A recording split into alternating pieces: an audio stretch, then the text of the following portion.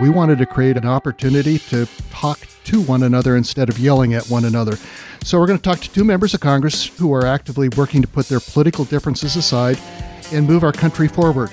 These are complicated issues, and so to talk about them honestly requires a certain amount of nuance. Because in politics, lobbing insults and, bumper sticker sort of tirades at people across the aisle is problematic.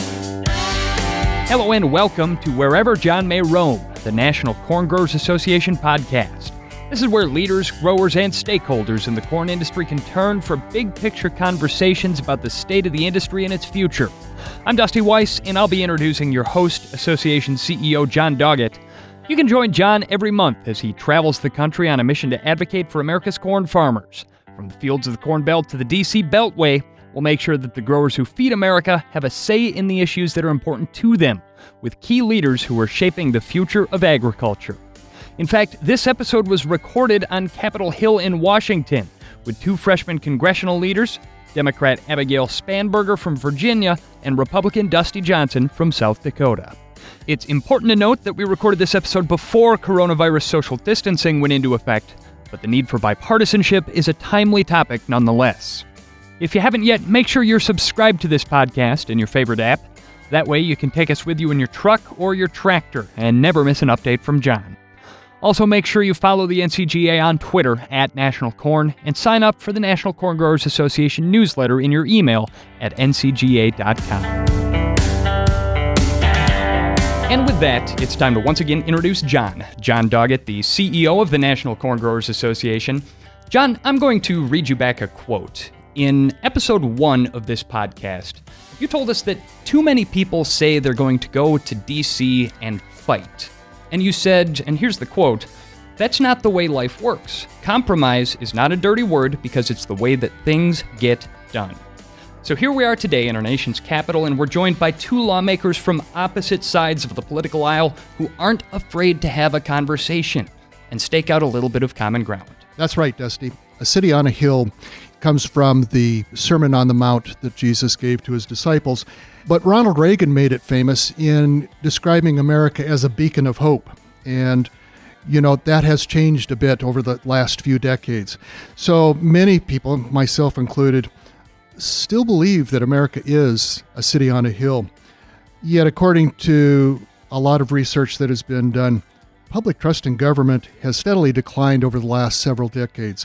It reached a high before the Vietnam War of maybe 77% believed that their government was doing a good job. And that's pretty much in the tank right now. So the political polarization plays a role in that. And we wanted to create an opportunity to talk to one another instead of yelling at one another. So we're going to talk to two members of Congress today who are actively working to put their political differences aside and move our country forward.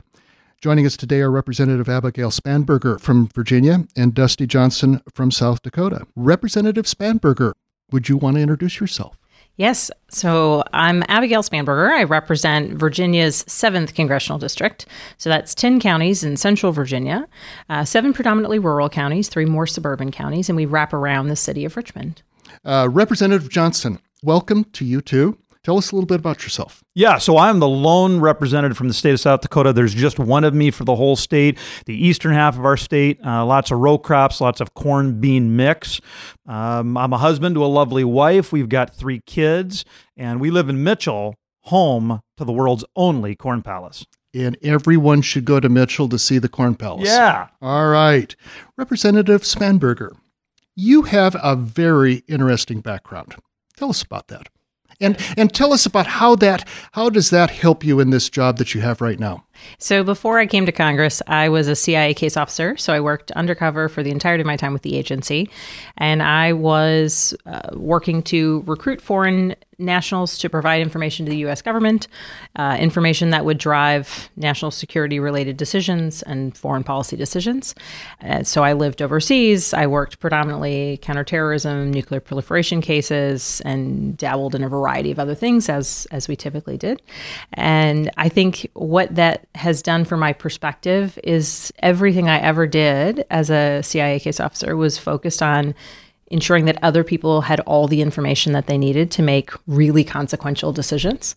And so I am a seeker of information in all things that I do, and I carry that with me here as a legislator in terms of asking questions about the sort of legislation that we're working on and what's our priority and what's our common priority and how can we get there. And it has informed my entire perspective of how I approach my work here on Capitol Hill. Okay, and you've not been involved in politics until the last election. That's right. So how do you lucky you, right? Yeah. So how do you describe the state of affairs as you've found them here on Capitol Hill? So that's a complicated question because some days it's maddening and some days it is full of hope. And it is as contradictory and as complicated and as simple as that. Some days it feels like we will continue just banging our heads up against the wall, and some days it feels like we're going to make progress. But frankly, I think there's a balance in there somewhere. We're in the House of Representatives, we've actually made really good progress on a variety of different fronts. We've passed more than 275 bipartisan bills, sent them over to the Senate. But I think because of the larger tenor of politics and not the work that we're doing day in and day out, be it in our districts or on Capitol Hill, because of the overall tenor of politics, some of that gets obscured, and I think it becomes harder for people to see that. I want to double down on what Abigail said because I think she's described it pretty well. And, yes, you're right. Public reaction to opinion of Congress is really low. Well, part of that is because we keep talking about how Congress is broken, and it doesn't work like it should. But honestly, this place is way better at getting singles and doubles than I expected. I mean, to Abigail's point, every week there are bills that pass out of the House with a couple hundred Democrat and a couple hundred Republican votes. And many of them go to the Senate and they pass, under unanimous consent. Now, those don't grab the headlines because we're all so focused on the cable news tenor. If you really read the Journal of Proceedings of the United States House, you would come away with a sense that this place does get a lot done, admittedly not triples and home runs. But if you watch Fox and MSNBC, you think the whole place is on fire nonstop. I passed a bill yesterday. We had passed it in the House, went over to the Senate. Senate made some adjustments to it, came back over here. And so now it's going to the White House for the president's signature. And it's related to 5G technology. It's protecting American consumers and American companies and, frankly, our national security. And there's been some write-ups about it, but that's not going to get covered on the nightly news necessarily. But when we're looking at the long-term kind of national security priorities of this country, when we're talking about personal privacy for American consumers, it's a really consequential bill, if I do say so myself. and this guy voted for it. Yeah, well, why wouldn't I? It's consequential to American national security. All right, I'm gonna ask Brooke. Brooke, you've been a lobbyist for a long time. You've worked up here on Capitol Hill. From your perspective, and when you talk to our farmer members, does what you're hearing match up with what you just heard? Well, I think it's unique in agriculture, actually. I feel that we have to work across the aisle with both parties, and we want to. I believe that the Agriculture Committee is kind of one of the last places where we see really good bipartisan effort, because it does seem to be a bit of a more regional differences that we have in agriculture rather than partisan differences. So in agriculture, I feel like it is a little bit different, but it does, as Representative Johnson said, what's going on, bigger picture, and in the media definitely weighs on our farmers. We have a group in this week of probably close to 80 or 90. They've been on the Hill. They've been at different meetings across town, and some encouraging, some not, but I think it's always good when they can come to town and see it for themselves. And they usually walk away feeling better about what's happening here and feel better about the work that they're doing back home. Well, and let's remember, 18 months ago, we passed a farm bill with more votes in the Senate and more votes in the House than it has ever received before. So, yeah, you're right. Particularly in ag, there's a lot more bipartisan activity than people realize. And we saw it with USMCA. We saw it with the Farm Workers Modernization Act that passed the House. I mean, we see it in all of the priorities that are really the things we're hearing about from our agricultural-focused constituents. Sure, and unfortunately, the passage of USMCA seems to be, for a lot of folks, that's the only thing you folks have done. But, obviously you've done quite a bit more than that, but it's hard to reach folks with that. So in both of your districts, you have two very different districts. You have Congressman, have a very purple district, I would say. And some would call it red. Some would call it red. If you want to talk about red, though, I think that Congressman Johnson probably has you beat on that color spectrum. But both of you have folks that are way over in the left, way over in the right. How do you find the place in the middle that you can connect with voters to talk about what it is that's really important? I mean, I know a lot of my colleagues, they're trying to find that message to hit the sweet spot you're talking about. How do you connect with the voters? I mean, I don't know. My oath of office is to the Constitution and to this country, and I want to believe, maybe naively so, that good policy makes good politics.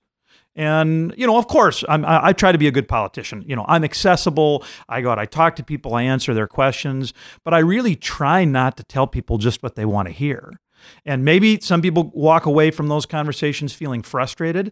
But listen, I got faith in the South Dakota voters. I think more often than not, whether they're Democrat or Republican or something else, they appreciate the fact that I will at times tell them things that they don't necessarily want to hear, because I'm trying to be authentic. Well, I agree with Dusty completely.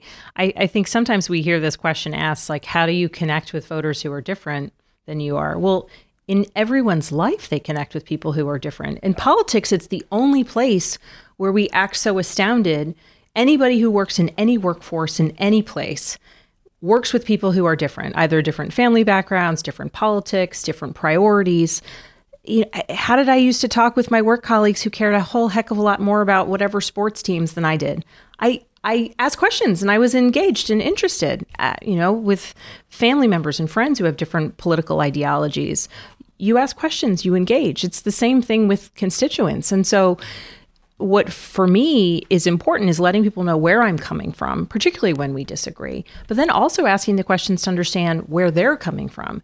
Because frankly, even if where I fall on a particular issue might be informed by my experiences, but certainly understanding why they might disagree with me allows me to then explain to them where I'm coming from, perhaps more effectively. And maybe there is a middle ground where they say, okay, well, maybe I do agree with her.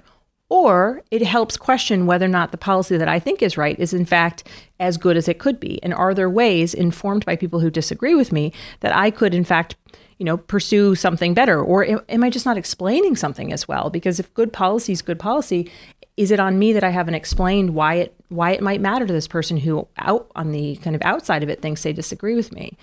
I think that is exactly right. And part of the problem is that these are complicated issues. And so to talk about them honestly requires a certain amount of nuance. And that is a lot of particularly partisan voters are more interested in speaking in bumper sticker slogans, right? That's what we hear. Those are easy to explain. In a tribal environment, it's easy to get people behind that slogan.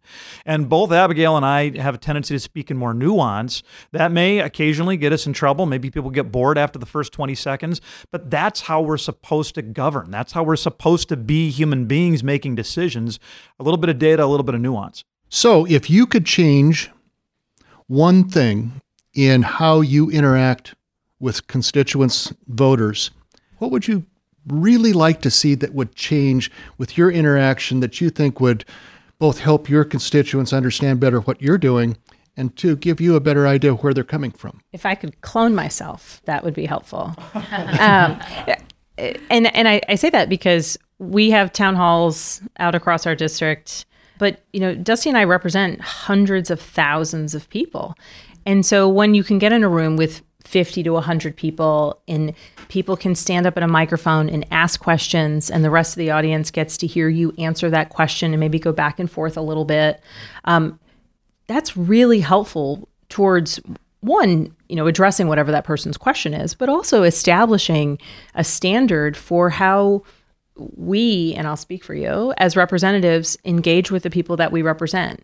And frankly, in some of my town halls, when they have been a little bit contentious and constituents are sort of arguing with each other, some who may agree with me or some who disagree with me, or when people have gotten feisty with me and others try to defend or jump in, for me to be able to say, no, I want to hear this person's point of view, I think that is helpful to the larger community conversation.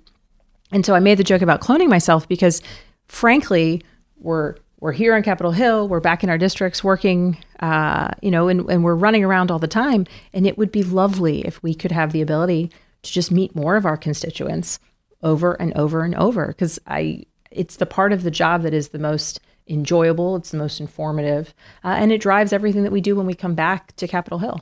Yeah, I wish there were more objective sources of news that consumers sought out. And it's not like it was ever perfect, right? But I do think in the golden days of the American newspaper, although certainly every newspaper had some sort of in-house bias and every reporter had some sort of in-house bias, right? I think their objectivity and professionalism were so highly regarded. People honestly tried to correct for their biases, and that's all you can ask for. And I think in the modern marketplace, consumers are less and less often choosing those types of outlets. And so we spend an incredible amount of time combating misinformation. You serve 1 year in Congress and you get your salary for your lifetime. Well, no, that's not true. The Congresswoman and I are on the same retirement plan as the janitor at the national parks, right? It's the federal employee retirement system. Oh, you guys get free health care. No, we don't. I pay like $1,600 a month for a health care product that I'm required to purchase on the Washington, D.C. Obamacare exchange. And I'm not complaining. I'm just saying it's different than free healthcare forever. And so what would I want to do to help the interaction between citizens and their government? Man, it would be great if we could start with a better baseline, a better foundation of knowledge. And I'm not blaming the citizens. It's harder for them to find places to get that information. I think the ones to blame, most frequently are our colleagues. Because in politics, lobbing insults and bumper sticker sort of tirades at people across the aisle is problematic. And I've called some people on the carpet, I guess I could say, in meetings where we've been talking in really great terms, and I said, what we're saying in this room is great, except check your fundraising email when you're out railing on the socialist this and the this these that's and the all the labels. I'm a Democrat, you're labeling me as that, and that's not me. How we campaign does impact how we govern. You don't get to be a Jekyll and Hyde and be viewed as an honest and truthful narrator of facts. Yeah. Right. Well, and you hit on something about fundraising stuff that goes back home. And a lot of times I go through some of those and boy, they lambast lobbyists. But then, Brooke, how many calls have you had from members of Congress in the last couple of weeks asking for donations? And I always wondered, can we go to your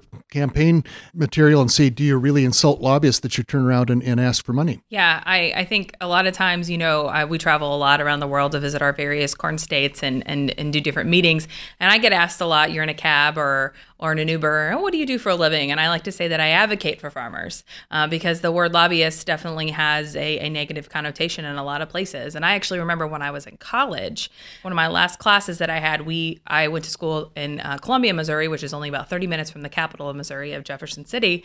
And we had a group of lobbyists come up and give us a talk about what they do. And I was like, oh, that's really interesting. That sounds like something that, I would be interested in as someone who was interested in politics. But then they talked a lot about the negativity that comes along with that. And we definitely feel it out here every single day. So we try to spin the message a little bit. We're advocating for farmers. How can anyone be upset about that? Wait a second, Brooke. You went to Mizzou? I did. Oh, that's gross. Yeah, I know. I saw your bio, Congressman. Yes, I'm a Jayhawk. Yeah. Well, we could talk about that later, but as long as you don't start wearing around a Jayhawk pin or anything, we'll be fine.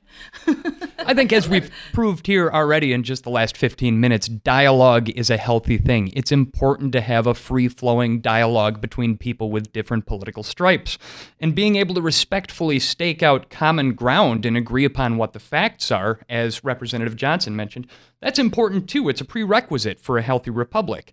So what are some ways that you're now working together as first-term Congresspeople to restore civility in a place that can sometimes appear pretty uncivil? Well, both the Congresswoman and I belong to the Problem Solvers Caucus, which is a group of 50 people who, some of them are quite conservative, some of them are quite liberal, some of them are centrist, but everybody understands that you don't get to run any organization, whether it's a church or a nonprofit or a business or a government, and get a whole loaf every day. right? I mean, I've been married 20 years. I certainly understand the concept of partnering together for everybody to get a half loaf or more, right? And I think the Problem Solvers Caucus just starts with the idea that we can be decent human beings, we can have our own, we can be proud Republicans and proud Democrats while still understanding that you need to find common ground to govern. It is a fantastic hour of every week. We have breakfast one day a week, and it's fabulous. And it is not a social society.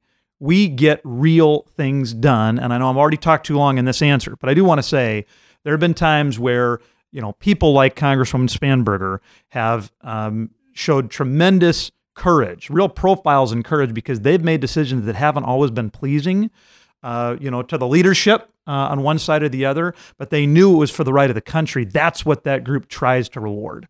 Representative Spanberger, how did the Problem Solvers Caucus come into existence? And what are some of the founding tenets upon which you guys all had to agree to join? So it's been around for a number of years, and I found out about it when I was campaigning for Congress. I met Josh Gottheimer, who's a member from New Jersey, and he's the co-chair, Democratic co-chair. And I learned about this organization. Democrats and Republicans, they get together, they talk about things, and they work on legislation together. Now, frankly, it should just be called Congress, but as long as it's a subset, that's the subset I wanted to be in. And so I partially campaigned on this notion of I'm a Democrat. I advocate for, a variety of policies that are really important to, a lot of people who identify as Democrats. But I think that you make good policies by understanding why others may disagree with you. I think you make good policy by trying to bring more people to the table. I think you make good policy by kind of thinking through what are the agreements and objections.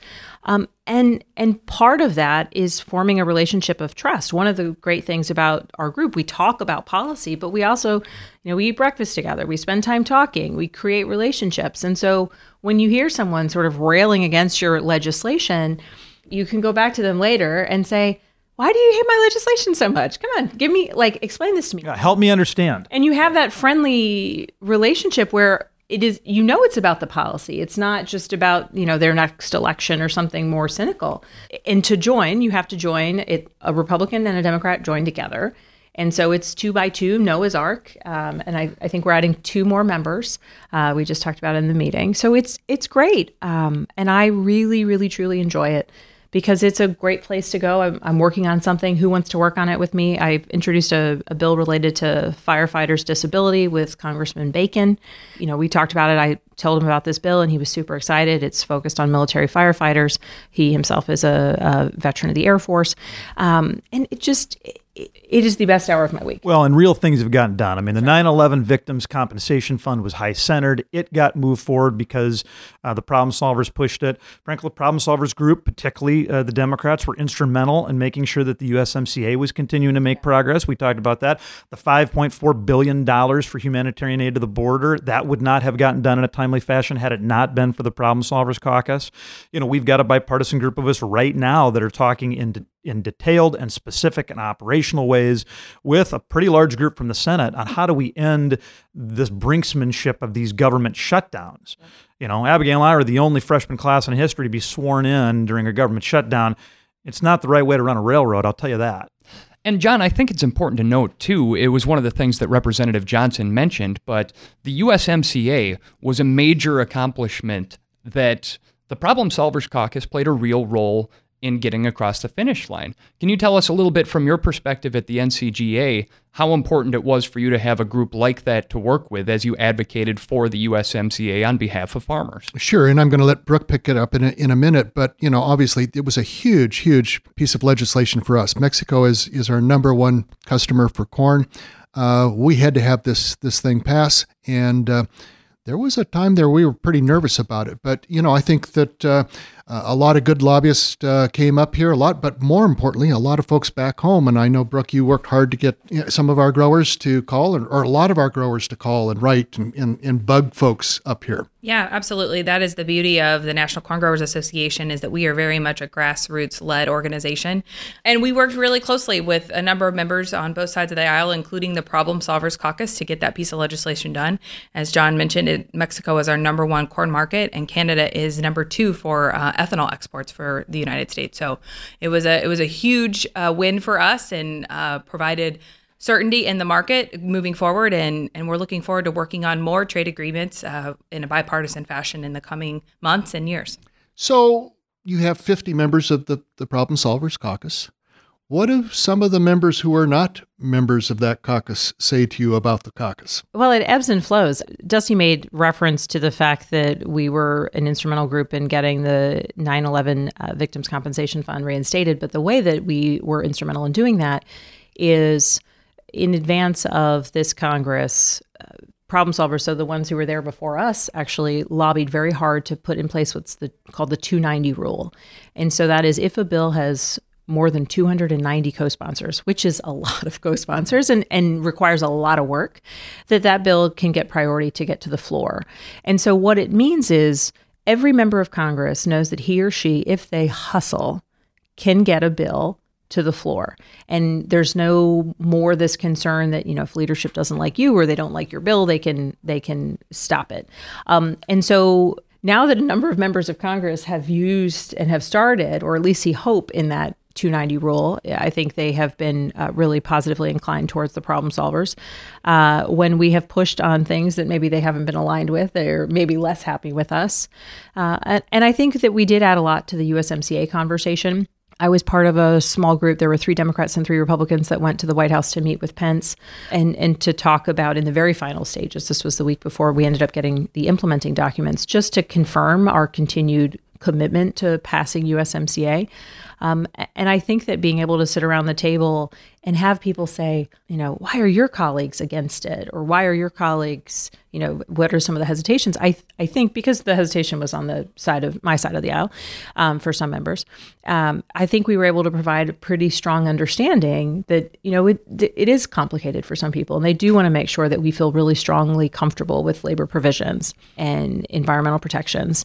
And I think through some of those conversations across the board at all levels, we did see significant progress. And we ended up voting on a bill that some members who have never voted on trade agreements came to the table and said, I've never voted for a trade agreement before, but I'm going to do it this time because this is a good one. And I hope that we provided some of the baseline of understanding of what were the hesitations that later actually got addressed pretty significantly. So you're describing the amazing concept that if people have conversations with one another, that actually you can make some progress. That's correct. Yeah, and again, and we've talked a little bit about this, but it is worth really bringing to the fore. Big things still do get done in D.C. Not as timely as we want them to, but listen, in the 2 months before, Congresswoman Spanberger and I got here, they passed the Farm Bill, which we talked about. They passed the VA Mission Act, which was a groundbreaking new way to deploy care for veterans, sweeping opioids legislation, and the First Step Act, which was modestly massive, criminal justice reform. That's a pretty good November, right? And so part of what we need to do is make sure we've got a group of us who are willing to move when these windows open. They don't open very often, and they don't open for very long. But when they open, you got to be willing to take advantage and do something good for the American people. So, Brooke, last summer, we had a couple hundred farmers in town, and we had a panel. Congressman Johnson was on that panel. Was it a hit? It was a huge hit. Just having our membership see 2 members from opposite parties coming together, talking about common ground, and also talking about the work that they're doing in the Problem Solvers Caucus. I'm still hear from members today, farmers and staff from our various state associations, tell us about how much they enjoyed that and how it was great for them to hear. It also was a good timing on our end because after that discussion, all of our members went up to the Hill. So I think they felt very refreshed to know there are a lot of members up here working together in a bipartisan fashion. It's also something we try to promote from the National Corn Growers Association, our involvement with the Problem Solvers Caucus and the No Labels group, to talk more about with our membership. And every time we give them information, they always ask for more. So I think more organizations like ours can get involved. I think that we can hopefully help grow the number. Representative Spanberger, you had alluded to the fact that there are groups working to promote bipartisanship outside of the Problem Solvers Caucus as well. What are some other ways in D.C. that the work is getting done right now? Well, I think it all starts with conversation, and I'll tell a little story about how it sometimes just takes individual initiative. My scheduler a while back came to me and said, so I got a phone call from Representative Johnson. And I said, yes. And he wants to know what kind of coffee you like. And I said, okay. She said, well, so she was flummoxed by this because you had actually made the call yourself, right? Yeah, I think that's what probably flummoxed her. And the short version of the story is Dusty spent time calling around to offices, finding about preferred types of coffee, and then showing up for meetings with other new members, delivering coffee, and spending 15 to 20 minutes. I mean, we had and this is one of the first times that I actually met him. And so I give him such a compliment for that because it's initiative, and it also was the talk of the office for a while that, he's doing my coffee runs. But I think we happen to both be members of Problem Solvers, but it doesn't take one dedicated organization to try and make that same kind of movement. And frankly, even within our parties, within Congress, across regional divides or generational divides or length of time in Congress divides or backgrounds of experience. Someone who's been in a state legislature has a very different experience from someone who came from the private sector, from someone who came from public service. And I think that the more we welcome those kind of personal moments of learning from each other, the better we will all be able to serve in this larger institution. Well, and progress does come from conversation, just like you said. From those conversations, the one thing I wanted to take away was, what are the hangups with the USMCA language as it exists now? And so after sitting down with members who I knew wanted to get to yes, listen, some people just wanted it to die, and it's harder to talk to those folks. But, I sat down because I wanted to keep USMCA moving along, found out from members over coffee, what did they need to get addressed? Then I could go back to our leadership and just say, hey, rather than just run these people down on Twitter, if we can scooch a little bit, this is how we can actually get it done.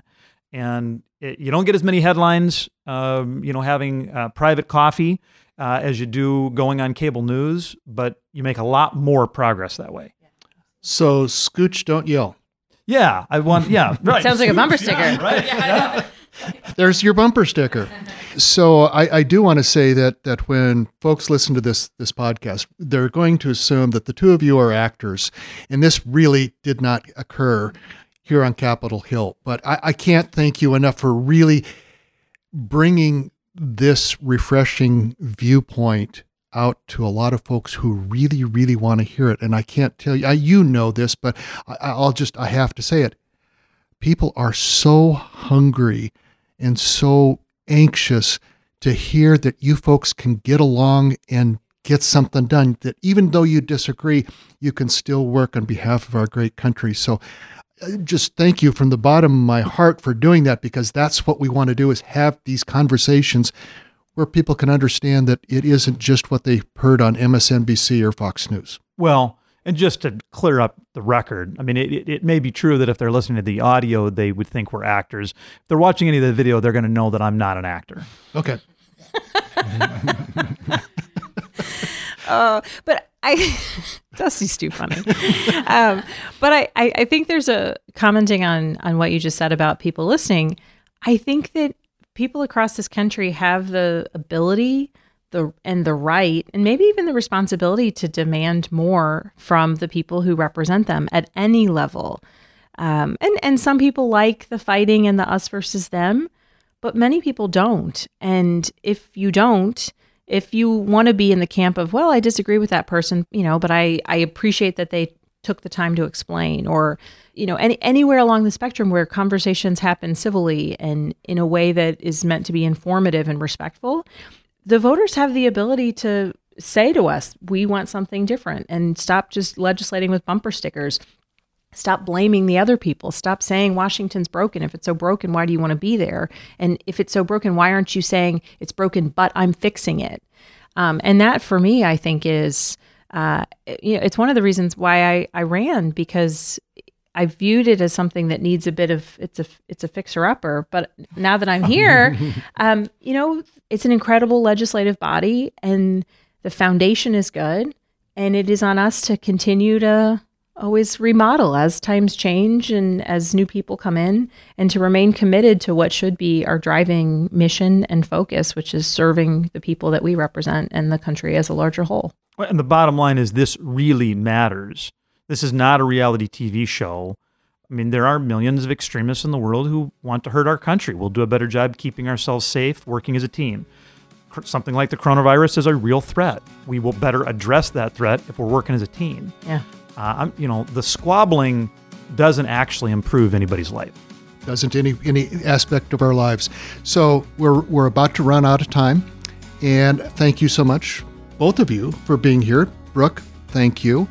This is just, again, remarkable and something that we're looking forward to pushing in both of your districts. So folks hear that, hey, there's some folks in Washington that actually kind of seem to get it. So again, thank you so very, very much. Thank you. I'm John Doggett, the CEO of the National Corn Growers Association, and I'll talk to you again next month on Wherever John May Roam, the NCGA podcast.